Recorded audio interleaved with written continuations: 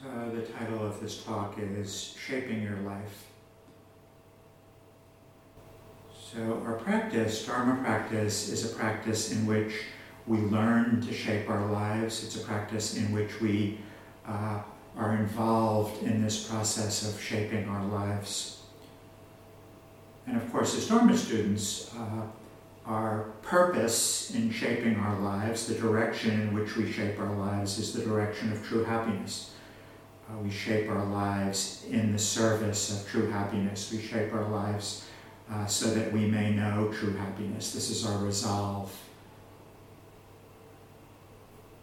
This is our resolve. This is our sense of purpose. This determines what we do in the service of shaping our lives. A life in which we make an effort to shape our lives in the service of true happiness is a joyful life. A life in which we make an effort to shape our lives in the service of true happiness is a joyful life. It's a joyful life because of the effort that we make. The joy, the Buddha teaches us, is found in the effort. The joy is found in the effort. There's a saying, perhaps one of the Buddha's more pithy sayings that I've been alluding to a lot recently, where the Buddha says the dharma is good in the beginning, good in the middle, and good at the end. For a while I didn't really understand what that means, and then of course if I look at my own practice, it certainly bears that out. If we're making the effort to practice the dharma, it's joyful. It's joyful right from the beginning, and certainly that has been my experience.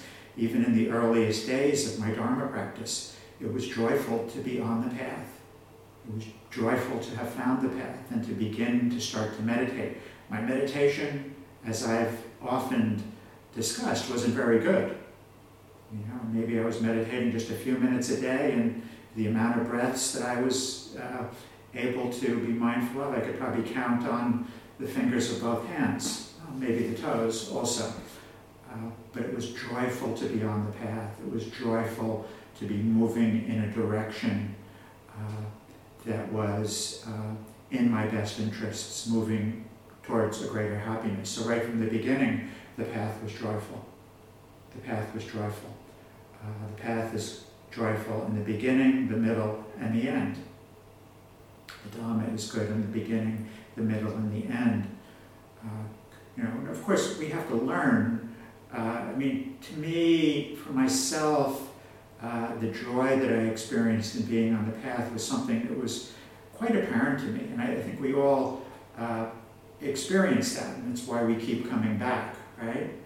It's why we keep coming back, because goodness knows it's very difficult, We don't necessarily keep coming back because we've achieved a lot of success in concentration practice. We keep coming back because we know on some level that it's a good path, that it's a path that leads to happiness, and it's joyful to be on that path. It's joyful to be on that path.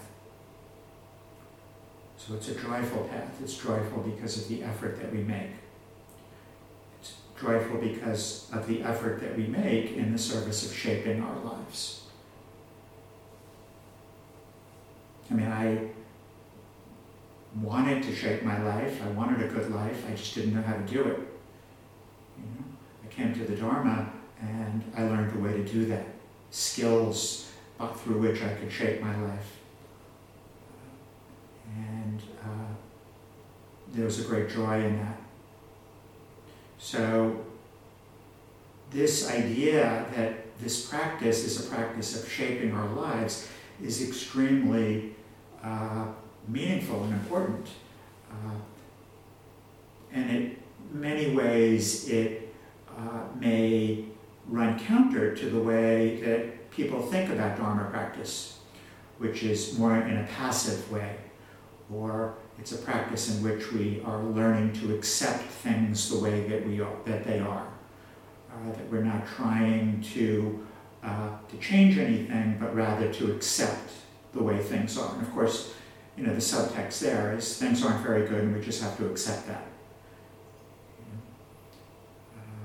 or I'm not very good, and I have to learn to accept that.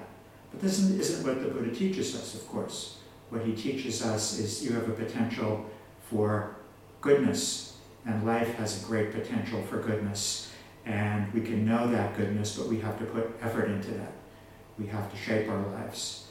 So it's a practice in which we have to develop acceptance. Acceptance is important. This is where I am. This is where I am in my life. This is the way things are in the world. There's a truth that's inherent in life in terms of sickness, aging, and death.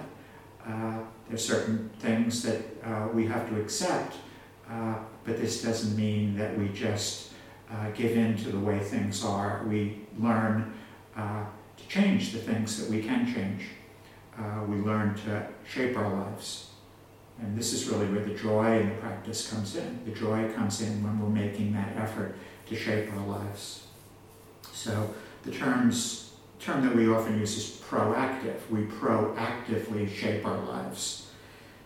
The other term that we like to use is purposeful. We purposefully shape our lives. We don't shape our lives randomly. There's a sense of purpose. There's a direction. True happiness, freedom from suffering.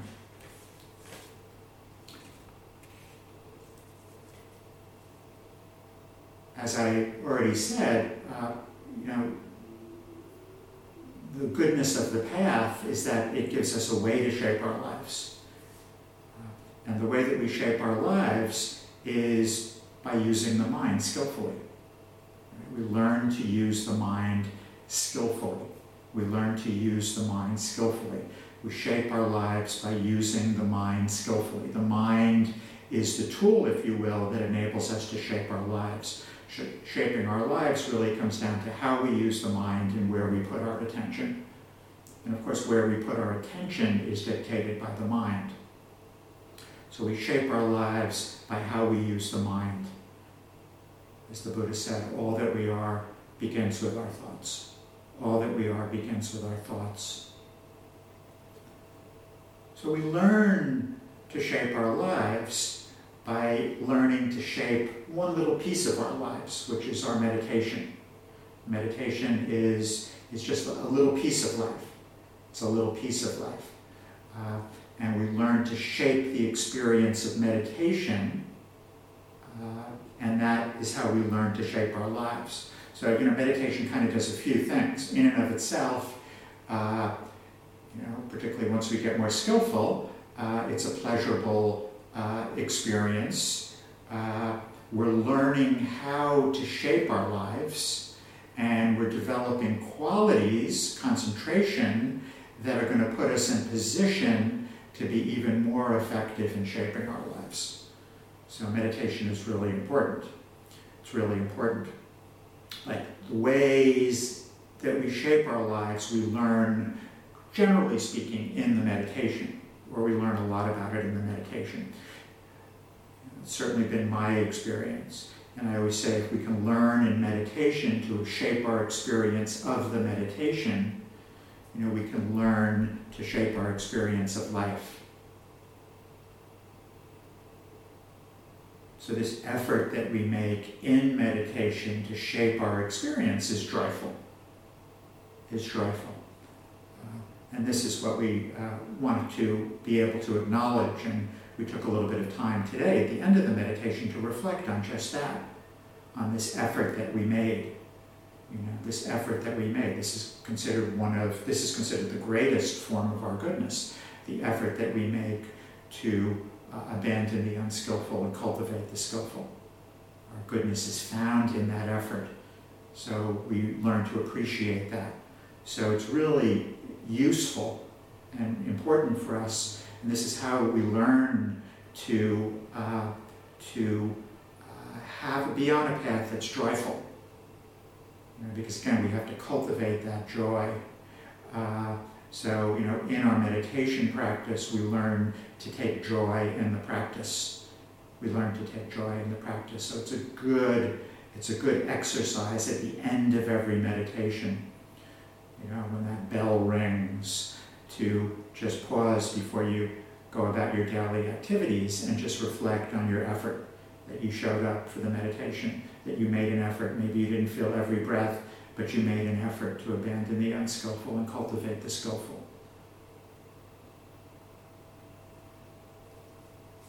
I mean, we have to work at, again, it's proactive, and we have to use the mind, because, if we don't learn to use the mind skillfully, we're going to fall prey to our karma, our tendencies of mind, our habitual tendencies, which aren't so skillful. So, for instance, invariably, when that proverbial bell rings at the end of my meditation, what tends to arise in my mind out of past karma is some kind of judgment. You didn't do so good. That was a waste of time. It's usually it's an interesting thing. Watch that in your mind at the end of the meditation. The proverbial bell rings, or maybe it's not proverbial. Maybe you lean over and ring a bell, or you have an app that rings a bell at the end. Watch how the mind is relating to the meditation. Is there joy? Well, for me, habitually not. That's not my past karma, so I have to see what arises in the mind and cultivate that quality of joy. Shape, when I'm doing two things. I'm of course finding joy, but I'm also learning how to shape the mind. I'm also learning how to shape the mind, shape my life by shaping my mind. I'm also learning how to use my mind to shape my experience and shape my life. So just that little, very simple, the Buddha said, when we use the mind to shape our lives, it's very simple. What a blessing. I develop my goodness. And you can go on and about your other tasks of the day.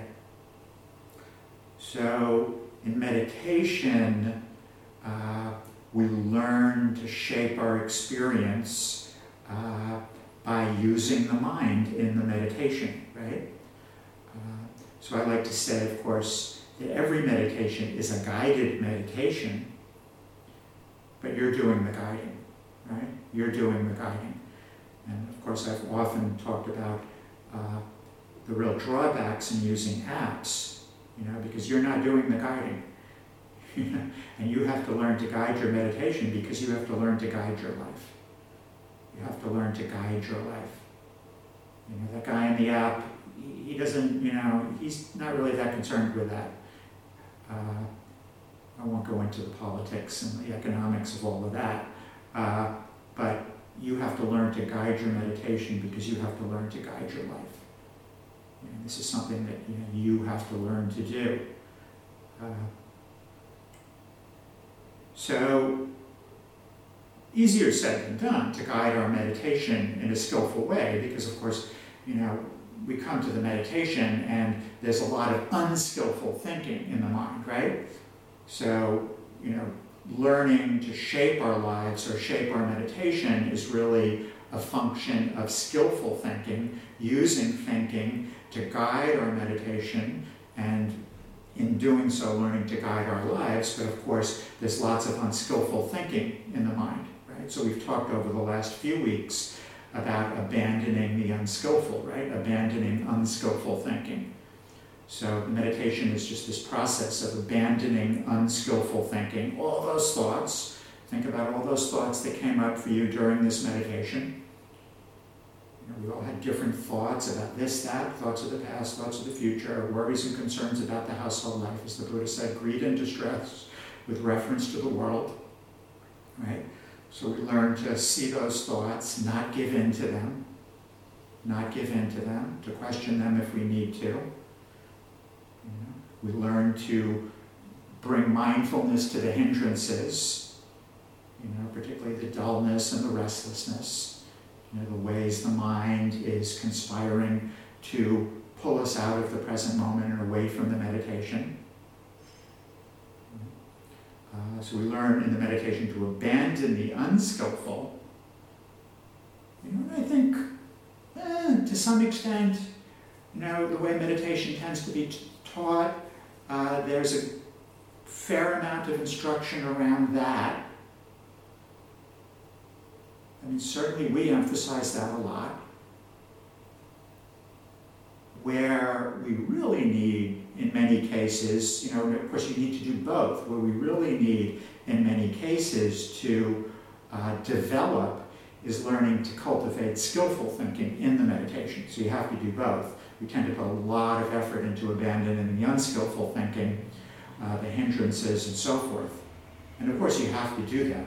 You have to do that, but you have to do both. You have to do both. And if we don't learn to cultivate skillful thinking in the meditation, we're never really going to find freedom from the unskillful thinking.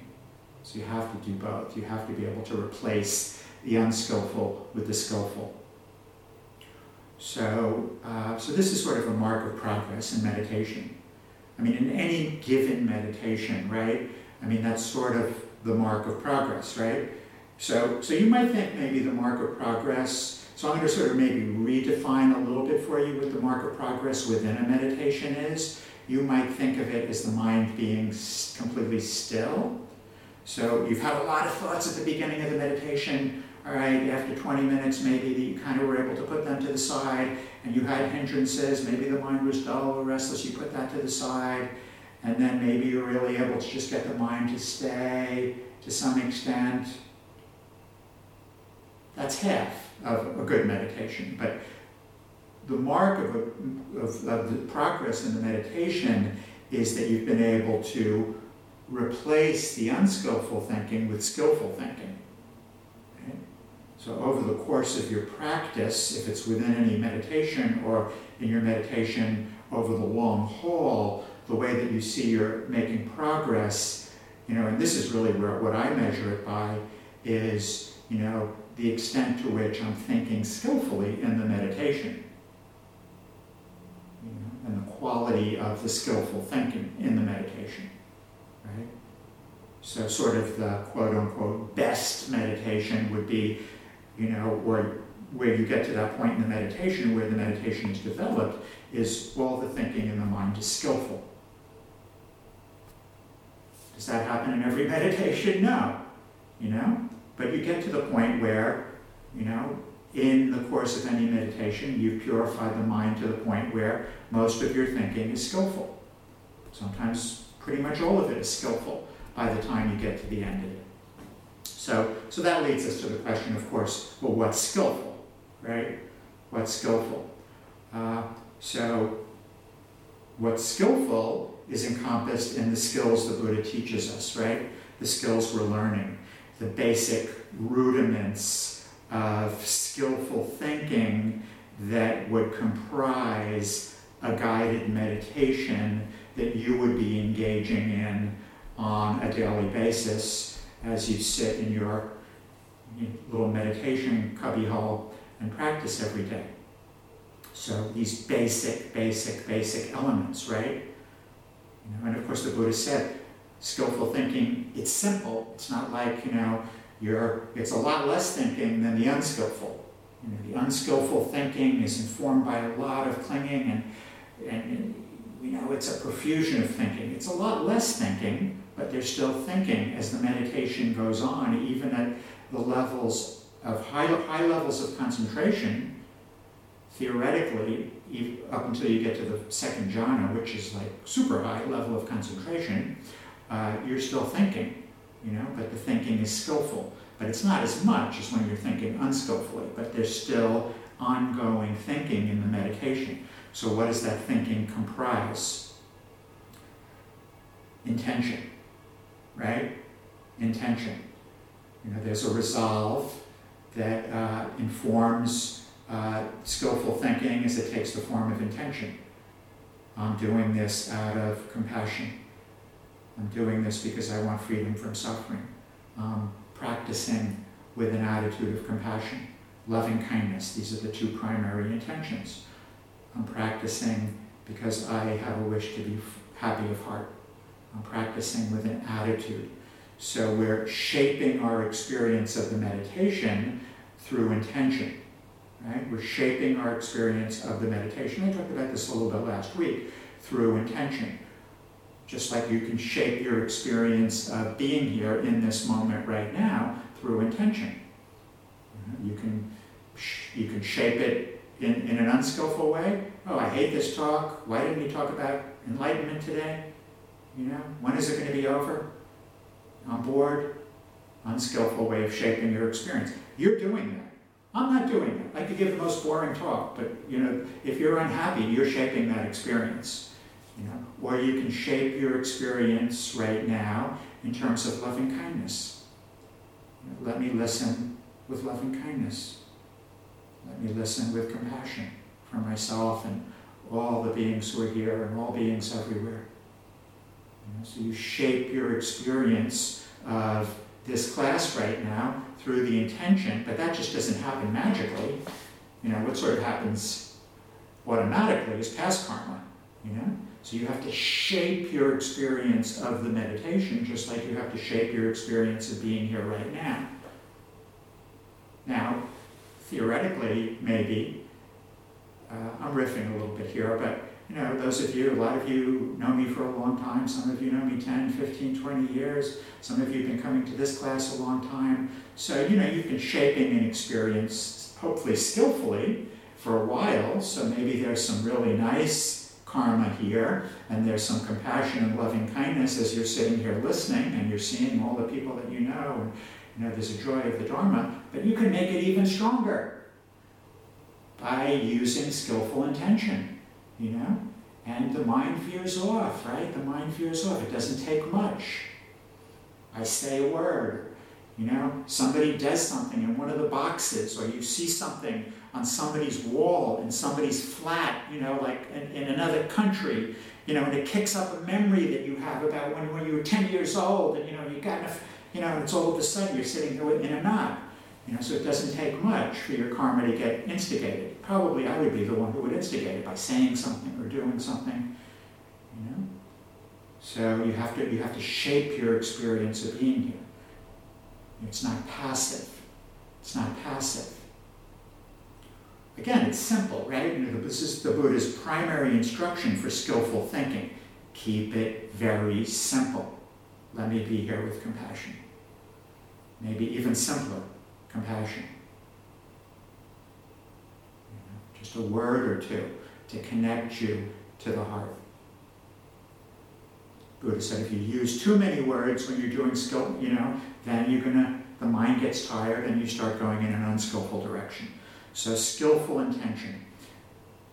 Cultivating a skillful attitude, shaping your experience of the meditation through intention. Brightening the mind is another way of shaping your experience of the meditation, right? Reflecting on your blessings. So we usually do that at the beginning of the meditation, maybe at the end. Occasionally we'll do it at certain points in the meditation. Brightening the mind is a way of shaping our experience of the meditation. Cultivation in the mind, the reflection on our blessings, gratitude.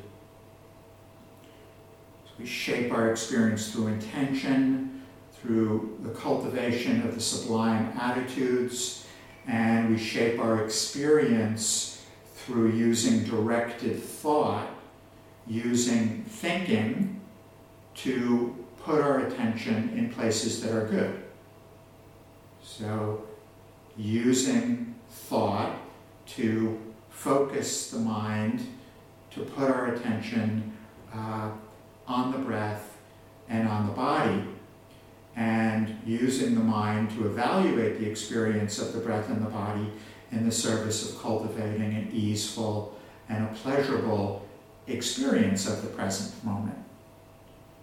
So we shape but the mind just doesn't go to the breath, right? Needless to say, the mind isn't going to just stay there, Stay there for a couple of seconds. You have to shape your experience by guiding your attention to the breath. Guiding your attention to the breath, and then shaping your experience of the breath by evaluating the breath. What does the breath feel like? Is it tight? Is it tense? What does it feel like when it's easeful? Well, let me focus on that easeful breath. Let me bring my attention to the body. What does the body feel like? The arms, is there an area where there's ease? Oh, my arms feel easeful. Let me bring my attention to the arms. Can I move my mindfulness down through my arms? Do I feel that quality of ease?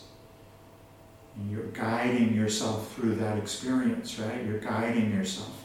by bringing your attention to the breath and the body, evaluating that experience in the service of cultivating. So those are the two primary mental functions that you're engaging in concentration practice, right? You read all the Buddhist suttas, mentions these over and over again. Vitakka, vikara, directed thought evaluation. Directed thought to the breath, evaluation to the breath. Directed thought to the body, evaluation of the body. All in the service of cultivating an easeful and pleasurable abiding. And then, of course, we use the mind to investigate anything that may be taking us away from that experience of ease and pleasure, that experience of breath and body. So just like I did at the end of the meditation, is there anything that's, I always like to say, is there anything that's interrupting the stillness? Oh yeah, there's a little bit of anxiety here. Can I bring my attention to that? Just bring a simple awareness to it, back to the breath, and replace that with the ease of the breathing. So these are the basic skills, right? So I think we all know these skills. Most of us all know these skills. I've been practicing with these skills often, right? What I'm doing is putting them in the context of our practice and what our objective is in the practice. We're using these skills of intention, directed thought on breath and body, of evaluation, the skills, to bring about insight into what's preventing us from that, in terms of using awareness and asking questions into the hindrances, etc. We're using those skills in the service of shaping an experience, right? We're shaping our experience in this present moment. And then we bring that to the world. But it's the same, in many ways it's the same skills, right? So you guide yourself through that half hour or 45 minutes of meditation, and then you're guiding yourself through the day. How else are you going to get through the day? You want a good day, it's up to you. It's up to you. Your happiness is up to you. And what's going to determine your happiness is the way that you think as you go throughout the course of the day. What's going to determine your happiness during the course of the day is the effect to which, is the degree to which you're able to abandon unskillful thinking, like we talked about last week, and cultivate skillful thinking and guide yourself through the day. So that requires persistence, right? But this is how you have a good day. This is how you have a good day. Otherwise, it's hit or miss, and you're largely at the mercy of your past karma. I'm going to talk a lot more about this next week, but do you ever have the experience like every day was the same? It's like I want to change, but I really can't.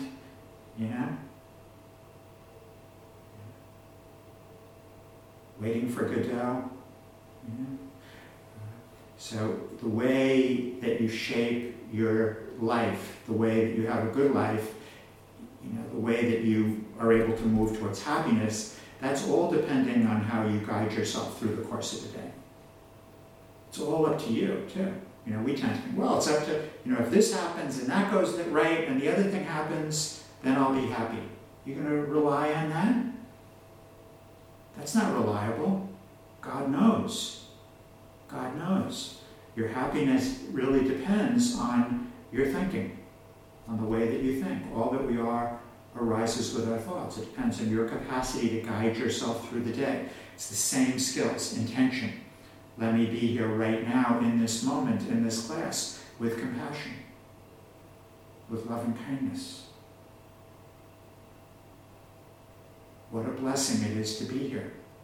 In this moment, in this class, as I'm walking down the street, as I'm on the train, as I'm making my breakfast.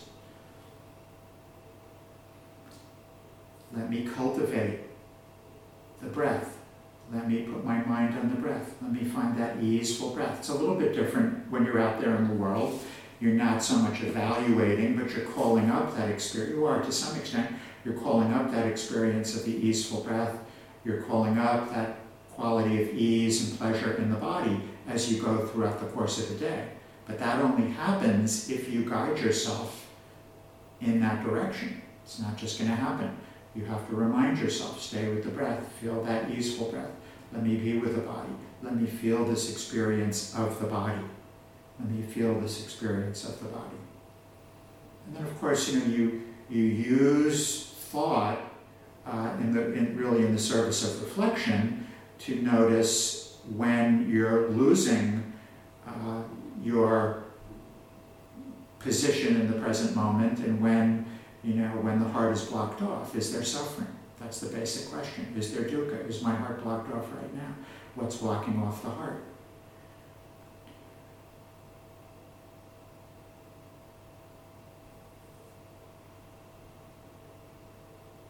One of the most important aspects of using the mind during the course of the day, I'll say a few words about this today, and then we'll talk more about this next week, is the practice of heedfulness.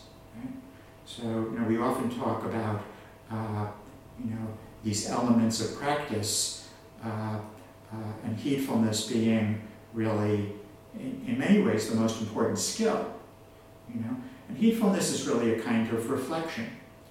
So you're using your thinking mind, you're using thought to reflect on your actions. And this is how you shape your actions as you go through the course of the day. You shape your actions by reflecting on your actions as you go through your course of your day. What is skillful? What's a skillful action? Is this a skillful action? What's an action that is an expression of compassion for myself and others? What's an action that's an expression of loving kindness for myself and others? And then the choosing of those actions.